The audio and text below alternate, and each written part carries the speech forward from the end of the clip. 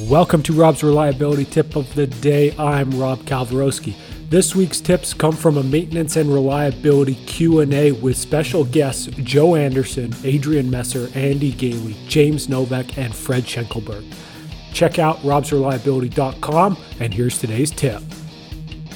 There's one of two scenarios, right? One is always start with critical equipment, or two, if you're forced to do small scale, then convince them to do a pilot, maybe on a single line.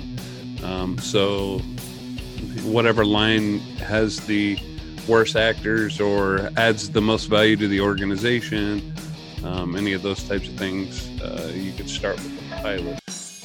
But again, it depends on your situation. You know, did you get a budget approved for it? Can you roll it out on all the critical assets? You know, there's a lot of variables there as far as where to start and how you can start based on, again, you know, what's your budget?